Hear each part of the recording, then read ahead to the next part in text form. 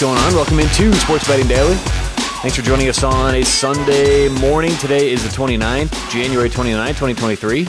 We're getting this on a little later than usual, so it's definitely going to be a quick pick show.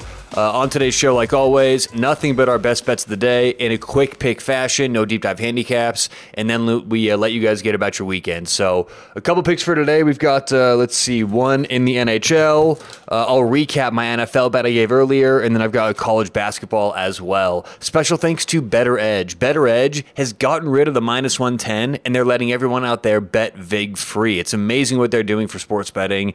Whether you're an average handicapper or you've been doing this for 20 years, everyone makes more and loses less with Better Edge. Online, BETTOR edge.com. Put in promo code SBD when you sign up, and you get a free $20. You don't have to deposit anything. They'll put a free $20 in your account with promo code SBD when you sign up at betteredge.com. All right, let's get to it. A couple picks for Sunday. Let's start off in the NHL. We're going to take the Carolina Hurricanes minus 130. They're hosting Boston.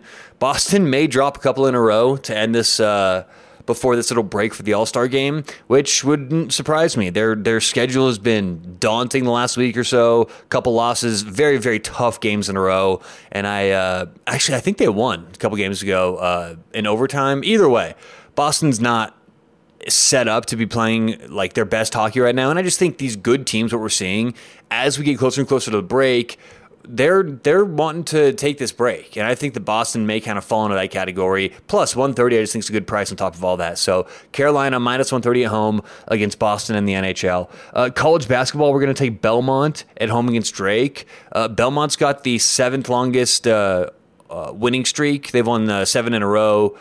Drake at home today, and I just think it's a good matchup. I think the three-point shooting is on display today for Belmont, and they score some points at home. So we'll take Belmont over Drake, and it's a pick'em in college basketball. And then finally, I did give this out on a Friday. It hasn't moved a lot. It has moved slightly. Philadelphia Eagles minus 2.5. We gave it out at minus 110. It's currently minus 120, so that's the only difference there.